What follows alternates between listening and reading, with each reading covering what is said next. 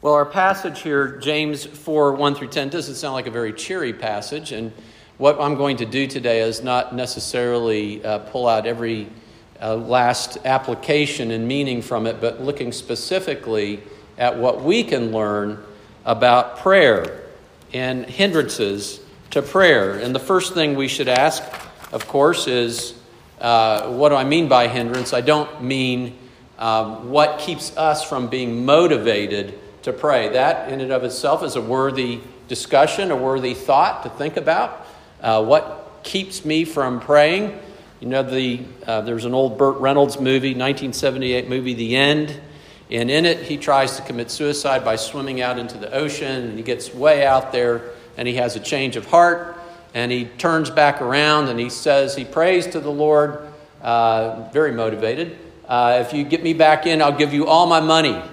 And so he gets, halfway back in and he says, I'll give you half my money if you get me all the way in. And so as he gets closer and closer, the promise gets less and less and less. And finally he makes it to shore and he says, thanks, Lord.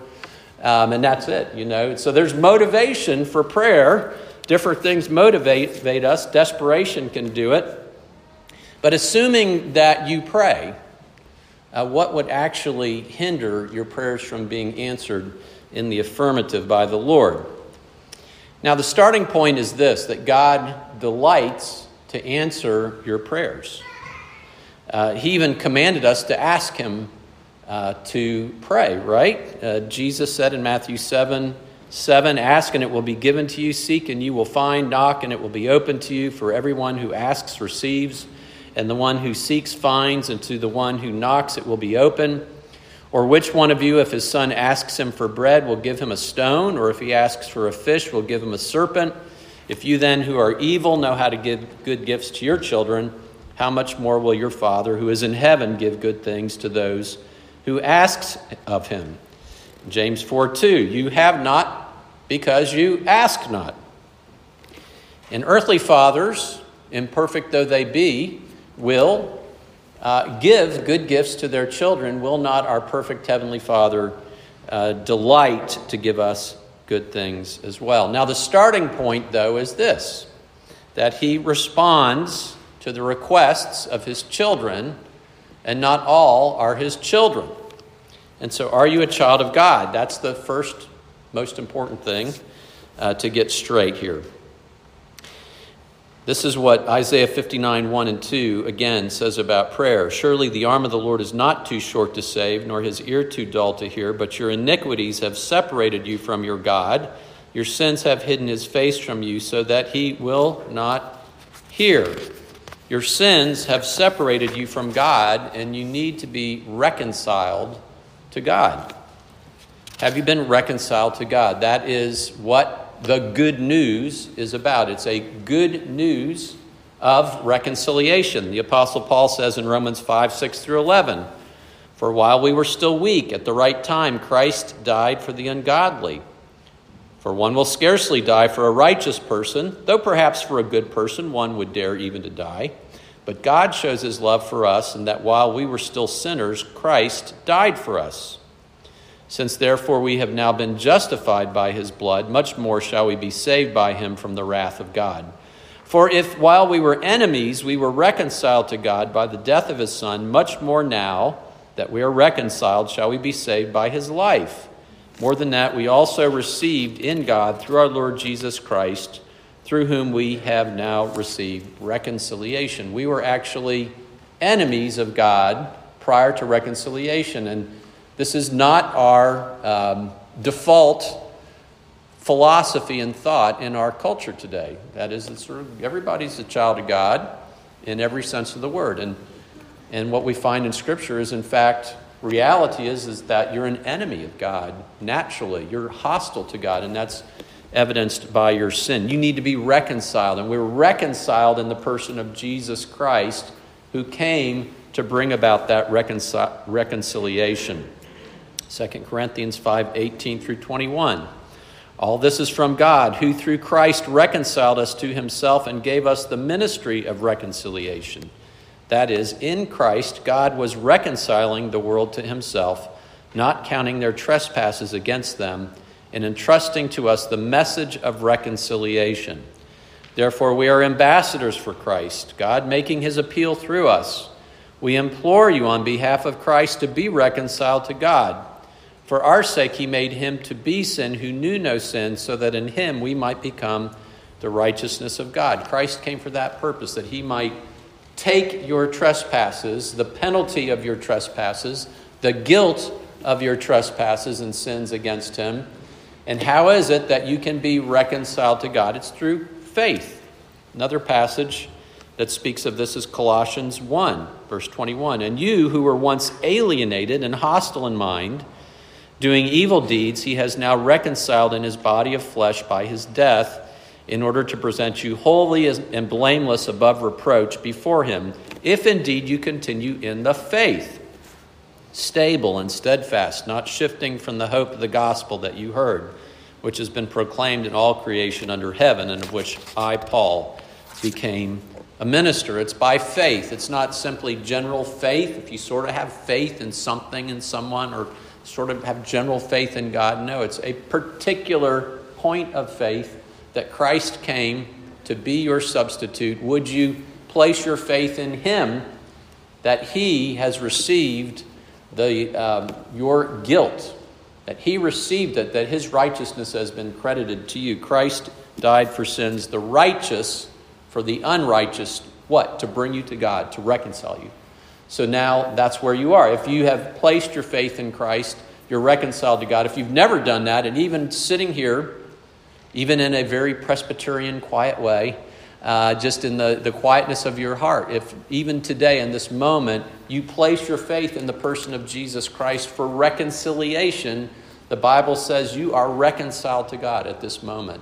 And you have a new, wonderful, reconciled, not just forgiven, but completely right relationship with God.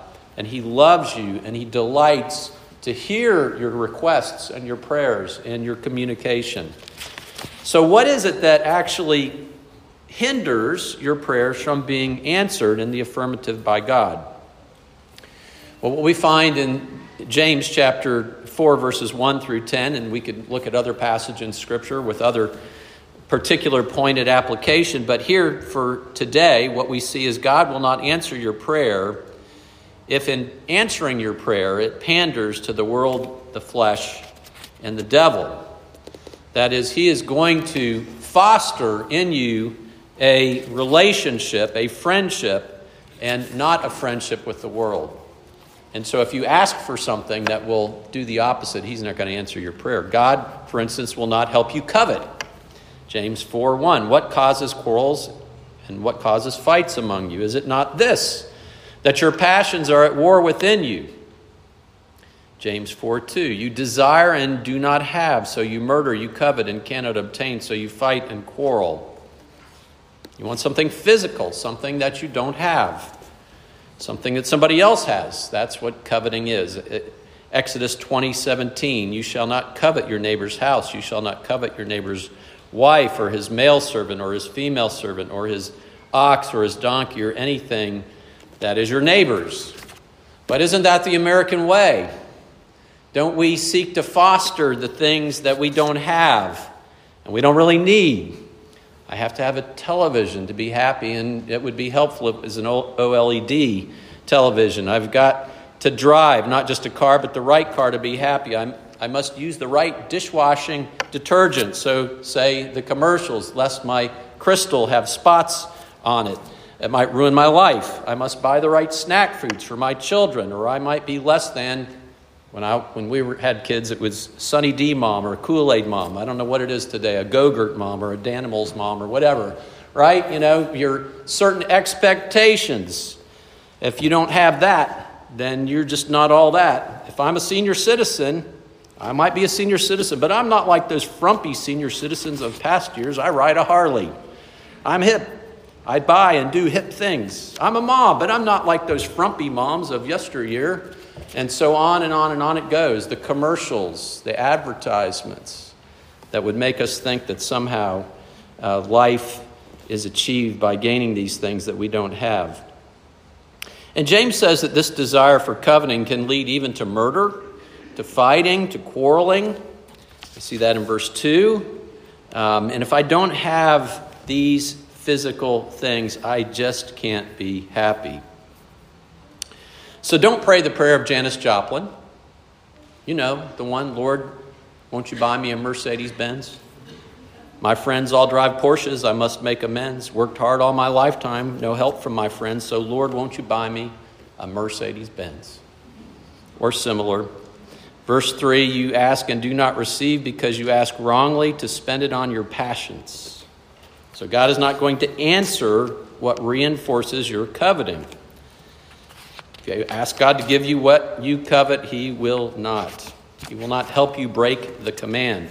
Another way of putting this is he is not going to help you become a better idolater.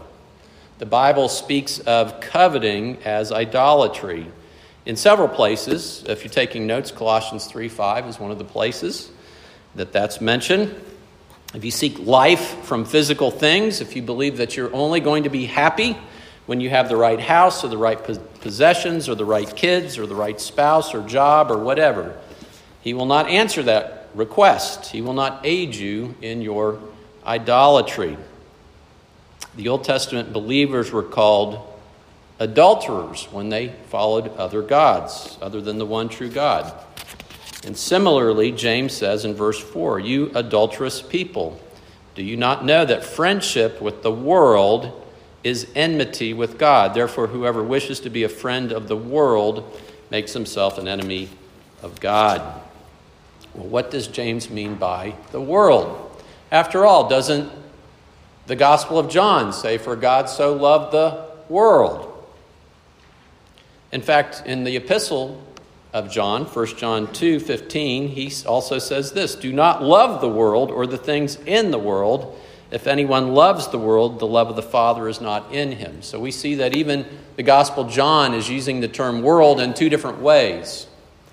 And so God loves people all over the world. But here in James, there's a different meaning for the term.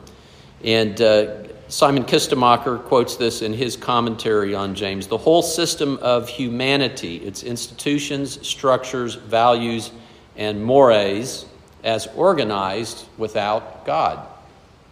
So it's a world system that is organized without and opposed to God.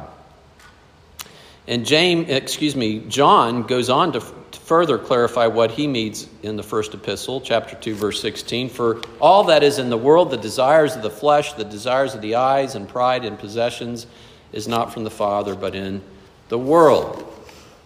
Now, many Christians will have kind of a dualistic view of the world, that the spiritual is good and the physical is evil. And that's not a Christian teaching in the Scriptures. The Gnostics in the 2nd century taught this. They taught this dualism, that spiritual is good and the flesh, physical, is evil. That's a very Platonic thought as well. But the Bible presents God as the creator of the world, and the stuff of the world is good. Now, we understand that the world has become cursed. The earth is cursed. There are thorns, there are thistles, there are problems with it. But it's not evil in and of itself. And as we found out when we studied the book of Romans, in Romans chapter 8, we learned that the creation itself is groaning for its redemption, its recreation. It'll be redeemed from the bondage of decay and from death, and it will be made right. But in and of itself, is not evil. We can look out at the sunset. We can enjoy the company of another person. We can enjoy a good meal. We can thank the Lord for those things properly because these are good gifts from the Lord. But we need to keep it in perspective. The world is going to enjoy, the earth is going to, at some point, face destruction. Not complete destruction, recreation, but the world in the state that we know it right now is not going to endure. Nothing physically that we see here is going to endure. And so it just makes sense that we put our focus on those things that will endure. Those things that are more valuable. Have your hearts set on those things. John said it this way, the world is passing away along with its desires, but whoever does the will of God abides forever. In 1 Corinthians 7:31, and those who deal with the world as though they had no dealings with it, for the present form of the world, of this world, is passing away. Jesus Christ himself said, store up for yourselves treasures in heaven, where moth and rust does not corrupt, right? Thieves do not break in and steal. So pray first and foremost for the things that endure, for holiness, for growth in the love of God, for the growth in the love of people, that God would work in you his grace, to grow in grace. Danny Werfel, famous quarterback from University of Florida, big-time football college player, in case you were living in Iraq at that time, he was, and made it to the pros, and then after that left to work for a ministry called Desire Street Ministries in the worst part of New Orleans, immediately after he finished in the NFL. And what happened right after that was he and his young family experienced Katrina right after that, and they lost everything. I remember reading about that. He talked about losing everything, things like wedding pictures, very musical instruments, a guitar he really loved that was meaningful for him. But he went on to say, I've got a roof over my head now, and my family is with me, and I see the difference between needs and wants. And then he went on to talk about the situation that he saw in the NFL. So many NFL players whose lifestyle would rise to the level of their income as they got into the NFL, only when they retired to enter into a time of crisis. The money was gone, the status was gone. What were they going to do? John Newton, the hymn writer, in one of his hymns, I'm going to read the whole thing. It's really a story. It's really an autobiographical testimony about asking the Lord to grow. He was asking the Lord for the right things. And even when you ask for the right things, you might get it in a way you don't expect and maybe don't even want. He starts out, I ask the Lord that I might grow in faith and love and every grace, might more of his salvation know and seek more earnestly his face. 'Twas he who taught me thus to pray, and he, I trust, has answered prayer, but it has been in such a way as almost drove me to despair. I hope that in some favored hour at once he'd answered my request, and by his love's constraining power subdue my sins and give me rest. Have you ever prayed for that? Lord, just make me holy now. Just do it, right? God answered his prayer, but that wasn't how he answered it. Instead of this, he made me feel the hidden evils of my heart and let the angry powers of hell assault my soul in every part. Yea, more with his own hand he seemed intent to aggravate my woe, crossed all the fair designs I schemed, humbled my heart and laid me low. Lord, why is this? I trembling cried. Wilt thou pursue thy worm to death? 'Tis in this way, the Lord replied, I answered prayer for grace and faith. These inward trials I employ from self and pride to set thee free and break thy schemes of earthly joy, that thou mayst find thy all in me. So even as we desire and pray to grow in ways that are good prayers, that God may answer those prayers in ways that we do not desire, that we haven't planned, and yet answered our prayers. This is called the prayer of a Confederate soldier. It's recorded in a book called God on Mute, Engaging in the Silence of Unanswered Prayer. I don't know where the author got this. I don't know if it's actually the prayer of a Confederate soldier, but you'll understand the relevance of it. He says, I asked God for strength that I might achieve. I was made weak that I might learn humbly to obey.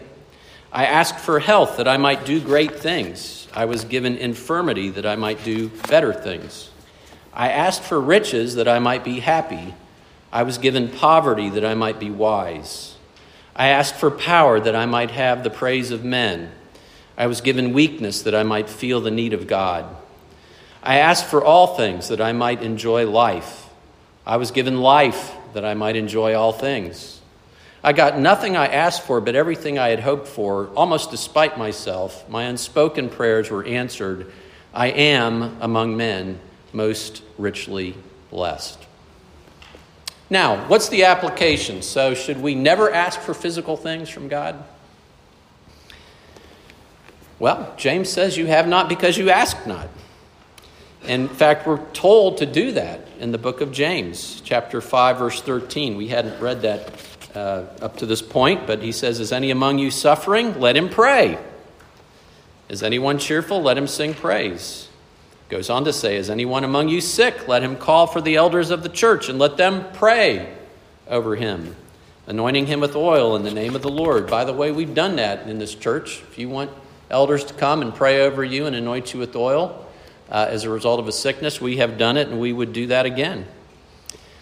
So yes, it is good and right as we live in this world as physical beings that God created, his good creation. God knows that we have these needs, and it is good to pray for those things, keeping everything in perspective. Jesus taught us to pray, give us this day our daily bread. I used to think when I was a kid, that was a really strange prayer. I was thinking of a crusty piece of bread. What's the big deal about a crusty piece of bread? Proverbs 38 says, remove far from me falsehood and lying. Give me neither poverty nor riches. Feed me with the food that is needful for me, but give me only my daily bread. And so we see here in Scripture, daily bread is our needs. God, give us what we need, our food and other needs.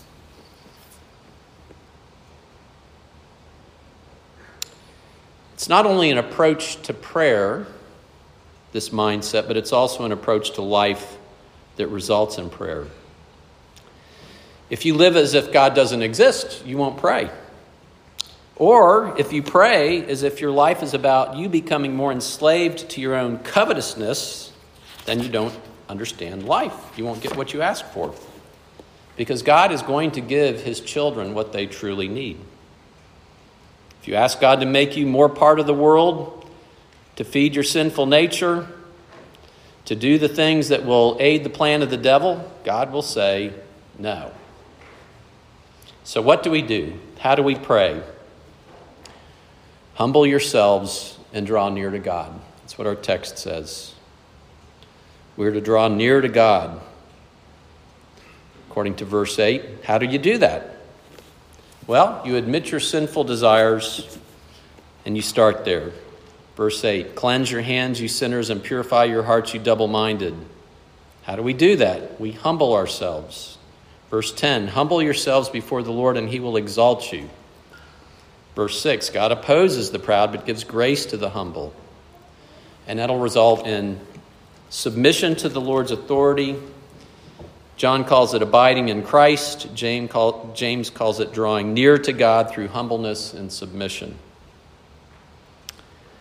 The prayer of a righteous person is powerful and effective. James 5:17. I'm done for. You know that passage? You ever thought of that before? Prayer of a righteous man, righteous person is powerful, effective. Well, that counts me out. Well, let's take a look at it in context. What does the righteous man do? That was verse 17. Verse 16, confess your sins to one another that you may be healed.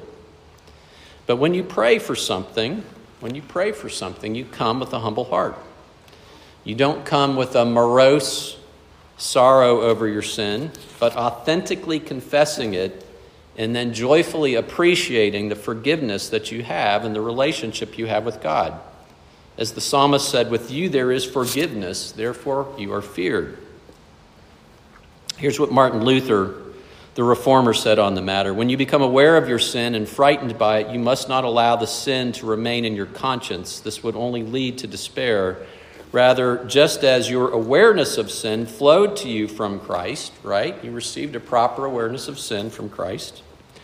So you must pour your sin back on him to free your conscience. So be careful you do not become like the misguided people who allow their sin to bite at them and eat at their hearts. You throw your sins on Christ when you firmly believe that Christ's wounds and suffering carried and paid for your sins. For if you don't do this and you try to quiet your conscience through your own sorrow and penance, you will never find peace of mind, and you will finally despair in the end. If you try to deal with sin in your conscience, let it remain there and continue to look at it in your heart. Your sins will become too strong for you. They will seem to live forever. But when you think of your sins as being on Christ and boldly believe that he conquered them through his resurrection, then they are dead and gone. Sin can't remain on Christ. His resurrection swallowed up sin. Jesus Christ said it this way in the parable in Luke chapter 18. Then some who were confident of their own righteousness and looked down on everybody else, Jesus told this parable. 2 men went up to the temple to pray. Again, why are they there? They're there to pray. One a Pharisee, the other a tax collector. The Pharisee stood up and prayed about himself. God, I thank you that I'm not like other men, robbers, evildoers, adulterers, or even like this tax collector. I fast twice a week and give a tenth of all I get. But the tax collector stood at a distance. He would not even look up to heaven, but he beat his breast and said, God, have mercy on me, a sinner. Jesus said, I tell you that this man, rather than the others, went home justified before God. For everyone who exalts himself will be humbled, and he who humbles himself will be exalted. God's not going to answer your prayer if it panders to the world, to the flesh, to the devil. He's going to answer prayers that foster a relationship with him. And that comes as you humbly approach him in confession of your weakness, of your sin. As you draw near to God in prayer, he will draw near to you. And I'm going to end the sermon today with a quote from E.M. Bounds. If you're not familiar with E.M. Bounds, he's somebody that knows a thing or two about prayer. And he says this, that which brings the praying soul near to God is humility of heart. That which gives wings to prayer is lowliness of mind. Pride, self-esteem, and self-praise effectually shut the door of prayer. He who would come to God must approach the Lord with self hidden from his eyes. Humility is a rare Christian grace of great price in the courts of heaven. Entering into and being an inseparable condition of effectual praying. It gives access to God when other qualities fail. Its full portrait is found only in the Lord Jesus. Our prayers must be set low before they can ever rise high. Let's pray. Father, we do thank you for the reality that Jesus and Jesus alone is the one who is in prayer, has come in a heart that is right before you. And we pray that you would give us that heart, that we would come humble and lowly, that we would confess our sins, that we would come to you desiring a fuller and a deeper and a richer relationship, that we might grow in grace. And Father, that in an appropriate way, that we would come to you with our needs, even as you have commanded us to come and to trust in you and to trust that you would provide them for us like a loving Father. And we thank you for the privilege of prayer. We thank you for the privilege of real relationship with you. And we pray this in Jesus' name.